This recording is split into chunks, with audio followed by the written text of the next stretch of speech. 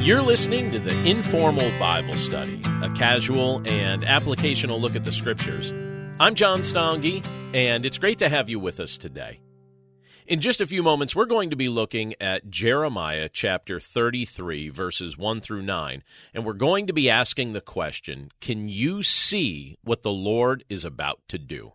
But before we take a look at this portion of Scripture together, just a couple quick things I wanted to share with you. First of all, as always, I want to invite you to stop by our website, which is desirejesus.com. On the website, you can sign up for our newsletter. You can peruse our bookstore and take a look at some of the resources that we have there. And you could also take a look at our blog content. We also have, in addition to that, links to our podcasts. So we have the Informal Bible Study. We also have the Chapter a Day audio Bible. All of that is available at desirejesus.com, and we make a point to update the site several times throughout the course of the week with new content. So stop by there, check out the resources that we have. Our goal, ultimately, is to help you in your walk with Jesus Christ. We want to help you grow. We want your faith to be strengthened. We want you to be encouraged in your walk, and so we make all these resources available, and we hope that they're things that you find useful and encouraging. And I'm considering offering a new kind of resource on the website, and I'd really like to get some feedback from you before I attempt it. And the resource that I'm talking about or thinking about is this. From time to time, I have the opportunity to visit different churches or different conference centers and host various forms of training. And it occurred to me recently that it might be practical to make some of this training available online. So the lectures would be recorded, the workbooks and worksheets and quizzes and things like that would all be digitized, and we could make everything available on the website for those who might be interested in taking the courses that we offer. And one of the courses that I was considering making available online is a course on discipleship, because many believers have expressed to me that throughout the course of their lives, they never felt like somebody actively invested in their personal discipleship from a one-on-one mentoring context. Discipleship can happen in a group context as well, but some people desire that one-on-one mentoring kind of context. And so if we could facilitate that, if the training kind of focused on what Scripture says a disciple is to look like and what a disciple is to do, and we can make that available through our website, I'd be curious to know if that's something that would interest you. So if you get the chance, let me know. There's a contact link on our website where you can send me a quick message, and let me know if that's something that you would be interested in participating in if we make that available online.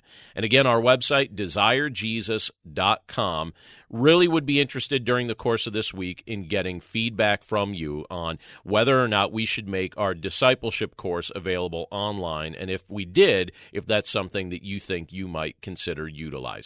So stop by the website, let us know. We'd love to hear from you. Also, let us know if there's any way that we could be praying for you during the course of this week. We'd be happy to do so. Now, as I mentioned just a moment ago, today we're looking at Jeremiah chapter 33. We're going to be looking at verses 1 through 9, and we're asking the question, can you see what the Lord is about to do? Let me read this portion of Scripture for us. The word of the Lord came to Jeremiah a second time, while he was still shut up in the court of the guard. Thus says the Lord who made the earth, the Lord who formed it to establish it. The Lord is his name. Call to me, and I will answer you, and will tell you great and hidden things that you have not known. For thus says the Lord, the God of Israel, concerning the houses of this city, and the houses of the kings of Judah that were torn down to make a defense against the siege mounds and against the sword. They are coming in to fight against the Chaldeans and to fill them with the dead bodies of men whom I shall strike down in my anger and my wrath. For I have hidden my face from this city because of all their evil. Behold, I will bring to it health and healing, and I will heal them and reveal to them abundance of prosperity and security. I will restore the fortunes of Judah and the fortunes of Israel, and rebuild them as they were at first. I will cleanse them from all the guilt of their sin against me, and I will forgive all the guilt of their sin and rebellion against me. And this city shall be to me a name of joy, a praise and a glory before all the nations of the earth, who shall hear of all the good that I do for them. They shall fear and tremble because of all the good and all the prosperity I provide for it. Let's pray. Lord, we thank you for your word, and we thank you for the privilege of being able to look at it together today. And Lord, as we look at this portion of Scripture from the book of Jeremiah, we pray that you would grant us your wisdom and your understanding and your insight as we seek to live out the concepts that we find in this passage, and as we wrestle with this idea of seeing what you are about to do, as you've made it clear to us in your word.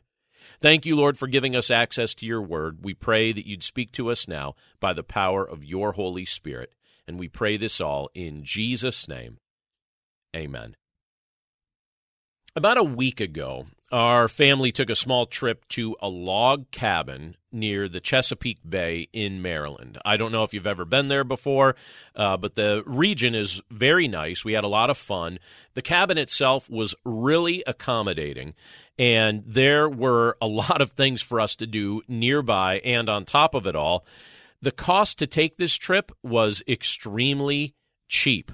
It sounds like it would be expensive, a log cabin on the Chesapeake Bay, but it actually was extremely cheap. In fact, it was quite possibly the most affordable excursion we've ever taken as a family. It was less than what it would cost just to stay at an average low-budget hotel. And we had a blast. And on the last day of the trip, the weather was cold. It was very windy outside. And so what we ended up doing was we spent some time indoors playing board games, and specifically we played the game Monopoly. I'm sure most of you have probably played that game at some point in your life, and that's always been a family favorite of mine. Just from the time I was growing up, even to now, my children really love the game. And I'd like to tell you that I won. Right? But I did not win. The game was dominated, in fact, by my son, Daniel, who got off to a very strong start, and he never looked back. And at one point late in the game, I landed on one of his properties, and I didn't have enough cash to pay him. And I tried to work out a deal with him, but he wasn't interested in what I offered him. So I tried to use psychology to influence him to give me the deal that I wanted. And I said, look, if you turn this deal down, you can see what I'm going to do next, right? And he wasn't sure what I was going to do, and he gave me a little bit of a smile, but he still risked it, and he turned down my offer anyway, and basically my only option was to make deals with everyone else in order to raise the capital that I needed to pay him off. And effectively, he won anyway. It just kind of delayed the inevitable. But when we look at this portion of Scripture from the book of Jeremiah, we have God letting us see ahead of time what he's about to do. He lets us see it. He's chosen not to keep his plans secret. He prophetically reveals his intentions for his people. Still, it requires faith to be able to trust him to do what he has said he will do. It requires a God-given ability to look forward and to treat the future like it's a foregone conclusion. Do we have that kind of faith? Can we see what the Lord is about to do? Are we willing to trust him for things that aren't right in front of us at present? Well, this scripture gives us some great counsel regarding that very concept. And in speaking about these things, one of the encouragements that we're given from this portion of Scripture is this: don't hesitate to call out to the Lord. Look again at the first 3 verses of this passage. They say this: the word of the Lord came to Jeremiah a second time, while he was still shut up in the court of the guard. Thus says the Lord who made the earth, the Lord who formed it to establish it. The Lord is his name. Call to me, and I will answer you, and will tell you great and hidden things that you have not known. There are many instances in life when it will be much more difficult to tell the truth than it will be to tell a lie. And during the course of his ministry, Jeremiah was compelled to tell the truth. He wasn't a lying prophet. He made a point to faithfully and accurately communicate the messages God gave him, regardless of the consequences. Often this meant angering powerful people, including the king. Because Jeremiah continued to announce the fact that the Lord had specifically told him that the city of Jerusalem would be besieged by the Babylonians and King Zedekiah would be captured, the king responded by imprisoning Jeremiah in the court of the guard. While Jeremiah was imprisoned, the Lord spoke to him again. And the Lord reminded Jeremiah that it was He who made the earth, He who formed it, He who established it. And in saying this, the Lord was reminding Jeremiah that he had power that was greater than the power of kings who were working against him. Even though Jeremiah's situation looked difficult and his mobility was limited because of his imprisonment, the Lord remained powerful and sovereign over his creation. He who spoke the earth into existence would certainly do something about Jeremiah's challenging circumstances. And that's something we would do well to remember as well. And when we look at the message the Lord gave Jeremiah, one of the critically important reminders he shared was the importance of calling out to him in prayer. But how do we often handle our seasons of discouragement or trial? Unfortunately, a common way mankind responds to our trials is to try to make sense of them or even get out of them through a reliance on our own wisdom or natural talents. Yet that's not the counsel the Lord gave Jeremiah. What did he encourage Jeremiah and ultimately all people who would read these words to do? Well, the Lord invites us to call out to him because he delights to answer the prayers of his people when they're offered up to him in faith. As we seek his intervention and request his wisdom, he tells us that he will make known to us great and hidden things that we would never have figured out ourselves. Over time, particularly in recent days, as I have taken on additional ministry responsibilities while at the same time my family's getting older, I have found myself coming before the Lord regularly, asking him for two things that I believe he's going to say yes to. I've been asking him for wisdom, and I've been asking him for the fortitude to carry through with whatever he tells me to do, even when it would be easier not to. And this scripture reminds us not to hesitate to call out to the Lord. In fact, I read a very interesting quote recently from Abraham Lincoln, and Abraham Lincoln said this, and I believe this to be true. He said, "I have been driven many times upon my knees by the overwhelming conviction that I had nowhere else to go. My own wisdom and that of all about me seemed insufficient for the day."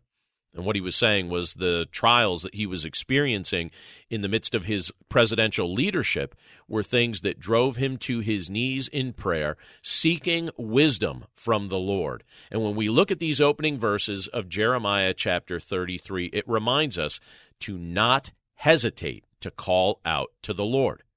Now, as this scripture continues, it gives us some additional counsel. And what we learn here when we look at this portion of Scripture is that we need to be wise and observe the lessons that earlier generations chose to learn the hard way. Look at what it says in verses 4 to 5. It explains this idea to us by example when it says this. "For thus says the Lord, the God of Israel, concerning the houses of this city and the houses of the kings of Judah that were torn down to make a defense against the siege mounds and against the sword. They are coming in to fight against the Chaldeans, and to fill them with the dead bodies of men, whom I shall strike down in my anger and my wrath. For I have hidden my face from this city because of all their evil." The era in which Jeremiah served was a dark season in the history of the people of Judah. The people had become adept at giving off an outward expression of religious conviction, but internally their faith was paper thin. They cared more about being like the pagan nations that surrounded them than they cared about living as a chosen people that God had set apart from the unbelieving nations of this world as his own possession. Now the time had come for them to reap what they had sown. They were being invaded by King Nebuchadnezzar and the kingdom of Babylon, just as the Lord revealed would happen to them ahead of time. In desperation, they were tearing down beautiful buildings within the city in an effort to use the materials for the purpose of military defense.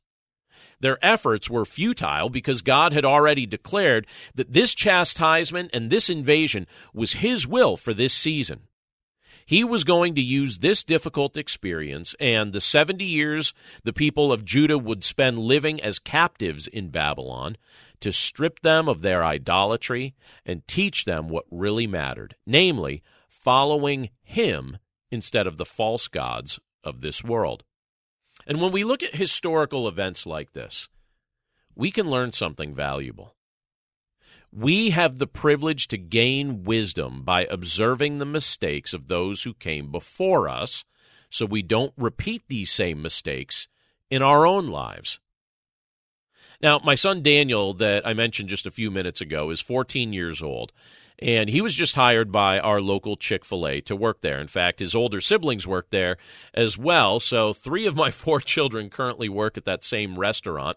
But this is Daniel's first job, and after each shift, he typically has funny stories to tell us about how things went that day and some of the things that he's learning by making some mistakes along the way. And recently, he was telling me that he was taking the trash out, and he didn't notice that the bag he was hauling was ripped. And unfortunately, it split, and it dumped trash all over the entrance, including unfinished drinks, so it was a really big mess. And people were trying to walk into the restaurant, but there was trash dumped all over from this bag that completely spilled everywhere. He had to pick up all the trash. He had to mop up the entryway. It was a big mess. And basically, he told me that he learned the hard way to check bags for tears before lifting them. He also was cracking me up the other day when he was telling me about the fact that he had the privilege of serving ice cream from the soft serve machine for the very first time just the other day. And let's just say it wasn't the prettiest cone that has ever been served at that establishment. Afterward, he said he was coached in the fine art of serving a proper ice cream cone, but his first attempt didn't go so well. He had to learn the hard way before someone came alongside and offered him some counsel and offered him some wisdom. And I mention this because sometimes in life, we have to learn things the hard way. But isn't it nice when we can avoid having to learn that way? When possible, learn from the mistakes of those who came before you, so you don't end up repeating their errors and experiencing the same consequences. And when we look at what was taking place in the lives of the people of Judah at the time that Jeremiah was prophesying to them, I think Scripture invites us to be wise and to observe the lessons that these earlier generations chose to learn the hard way so that we don't have to learn them the hard way, so that we can learn these lessons by seeing what they went through, and then we can make better decisions. A third principle that I think that we see as we look at this portion of Scripture from Jeremiah 33 is found in verses 6 through 8, where it reminds us to remain hopeful toward the future. Look at what these verses tell us. They say this: "Behold, I will bring to it health and healing, and I will heal them, and reveal to them abundance of prosperity and security. I will restore the fortunes of Judah and the fortunes of Israel, and rebuild them as they were at first. I will cleanse them from all the guilt of their sin against me, and I will forgive all the guilt of their sin and rebellion against me." I'm grateful that even in the midst of a book like Jeremiah, where the Lord spends considerable time confronting sin, he also gives us glimpses of the ultimate work that he intends to accomplish. And this portion of Scripture teaches us that we can remain hopeful toward the future because in spite of the errors of humanity, the Lord has a great future in store. The Lord revealed that he was going to bring health and healing to his people who suffered under the weight and under the consequences of going their own way. They were currently living in poverty, and they were currently living in insecurity. But in his time, he would bring his people an abundance of prosperity and ultimate security. The nation would be rebuilt, and the people would be cleansed and forgiven of their sin. These are verses that speak, yet again, of the future reign of Jesus Christ. Through faith in Jesus, our sin is forgiven. We are cleansed of our unrighteousness. We are welcomed into his eternal kingdom, where we're granted genuine prosperity and genuine security. The Lord knows that we seek these things here and now, and he isn't ignorant of our present needs. But he also knows that the treasures of this present age are like rubbish compared with the treasure of Jesus Christ and his presence in our lives. In fact, I love what Jesus tells us in the Gospel of Matthew, chapter 6, starting with verse 31. He says this, "Therefore, do not be anxious, saying, 'What shall we eat?' Or 'What shall we drink?' Or 'What shall we wear?' For the Gentiles seek after these things, and your heavenly Father knows that you need them all. But seek first the kingdom of God and his righteousness, and all these things will be added to you." It's a great portion of Scripture, and it's something worth reminding ourselves of regularly. In fact, I remember when I was a child, my pastor actually wrote the reference to Matthew 6:33 in the cover of my Bible. So it's something that's always stood out to me since that point in time. But again, even if our present circumstances aren't what we would prefer, when we look at what the book of Jeremiah tells us, and likewise when we look at what Jesus told us in Matthew 6:31 through 33, we can remain hopeful toward the kind of future that all who trust in Jesus Christ are assured of. Now, there's one other thing that we find in Jeremiah 33 that I want to point out to us today, and it's found in verse 9, where we're encouraged to walk before the Lord with reverence and respect. Look at what it says in this portion of Scripture. "And this city shall be to me a name of joy, a praise and a glory before all the nations of the earth, who shall hear of all the good that I do for them. They shall fear and tremble because of all the good and all the prosperity I provide for it." So as we wind down our look at this passage, we're shown even more about the Lord has in store for the city of Jerusalem, the people of Judah, and all who will eventually trust in him. When Christ returns to rule and reign upon this earth, the city of Jerusalem will serve as a visible testimony to the goodness of God. This passage was written during a time of judgment, when neighboring nations would have thought of the city as being cursed. But the day will come when all the world will hear of the good that God has done for his people, and they will respect him for it. If your faith is in Jesus Christ, you will personally see and experience that day. Right now, it's obvious that the world isn't a place of reverence and respect toward the Lord. Humanity is too wrapped up with itself at present to truly value the work the Lord is doing or to care about what he intends to do in coming years. But even though the world we live in and the culture that surrounds us clearly struggles to revere or respect the Lord, we who have come to faith in Jesus Christ should be the first to demonstrate our reverence and our respect toward him. Speaking of respect, every morning at 8:30 a.m., President Harry Truman, when he was President of the United States, would have a staff meeting. And one day the mail clerk brought in a beautiful lavender envelope with a regal wax seal and flowing purple ribbons. The thing looked majestic.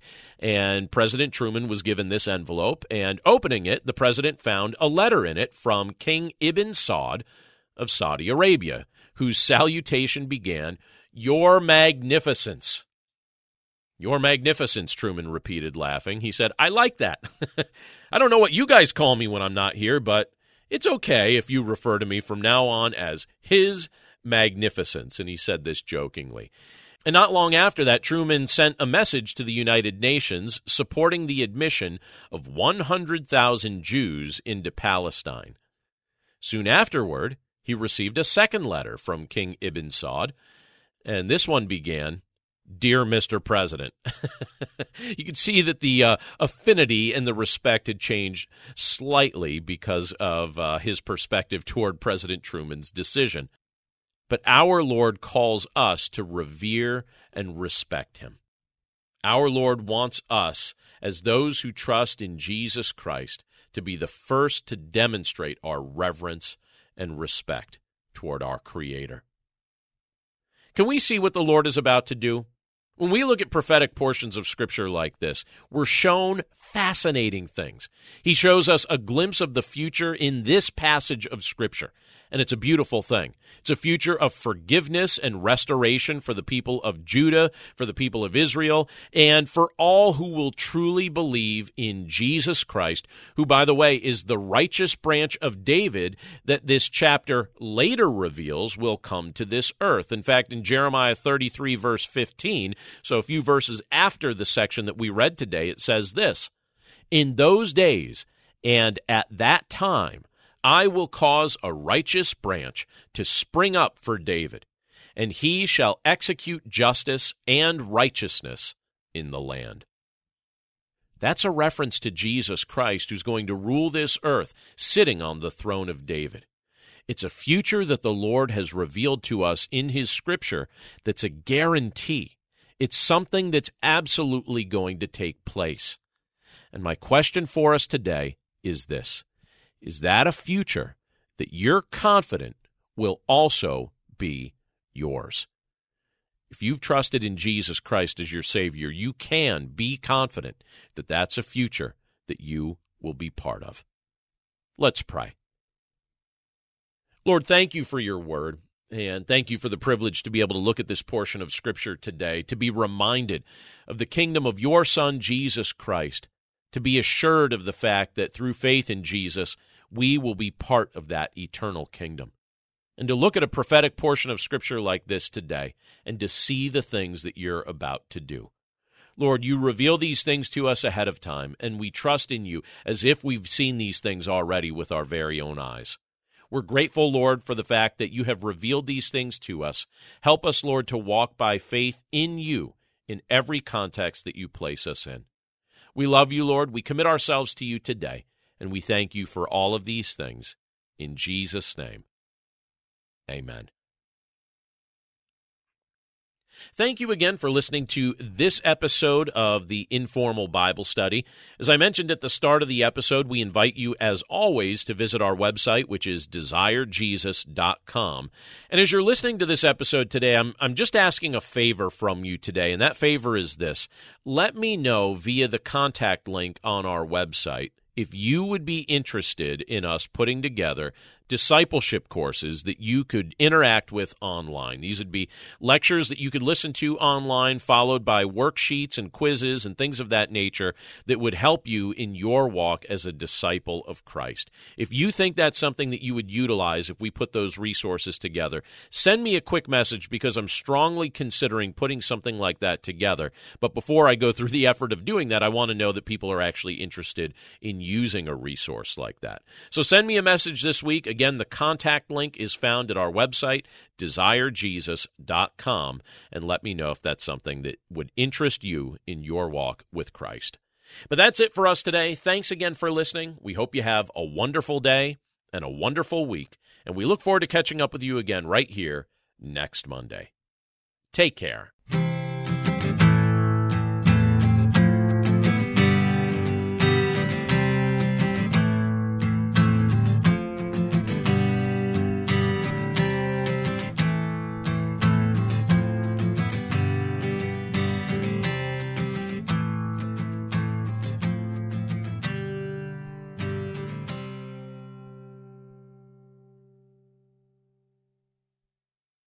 A powerful prayer life does not require hiking a mountain to be able to hear from God. God can meet us right in the middle of our busy lives to help, guide, and speak to us through prayer. I'm Christina Patterson, host of the Teach Us to Pray podcast, providing practical teaching and encouragement on how you can make prayer a natural and consistent part of your everyday life. I promise it won't require hiking a mountain, but you just might develop the faith to move one. Listen and subscribe at lifeaudio.com.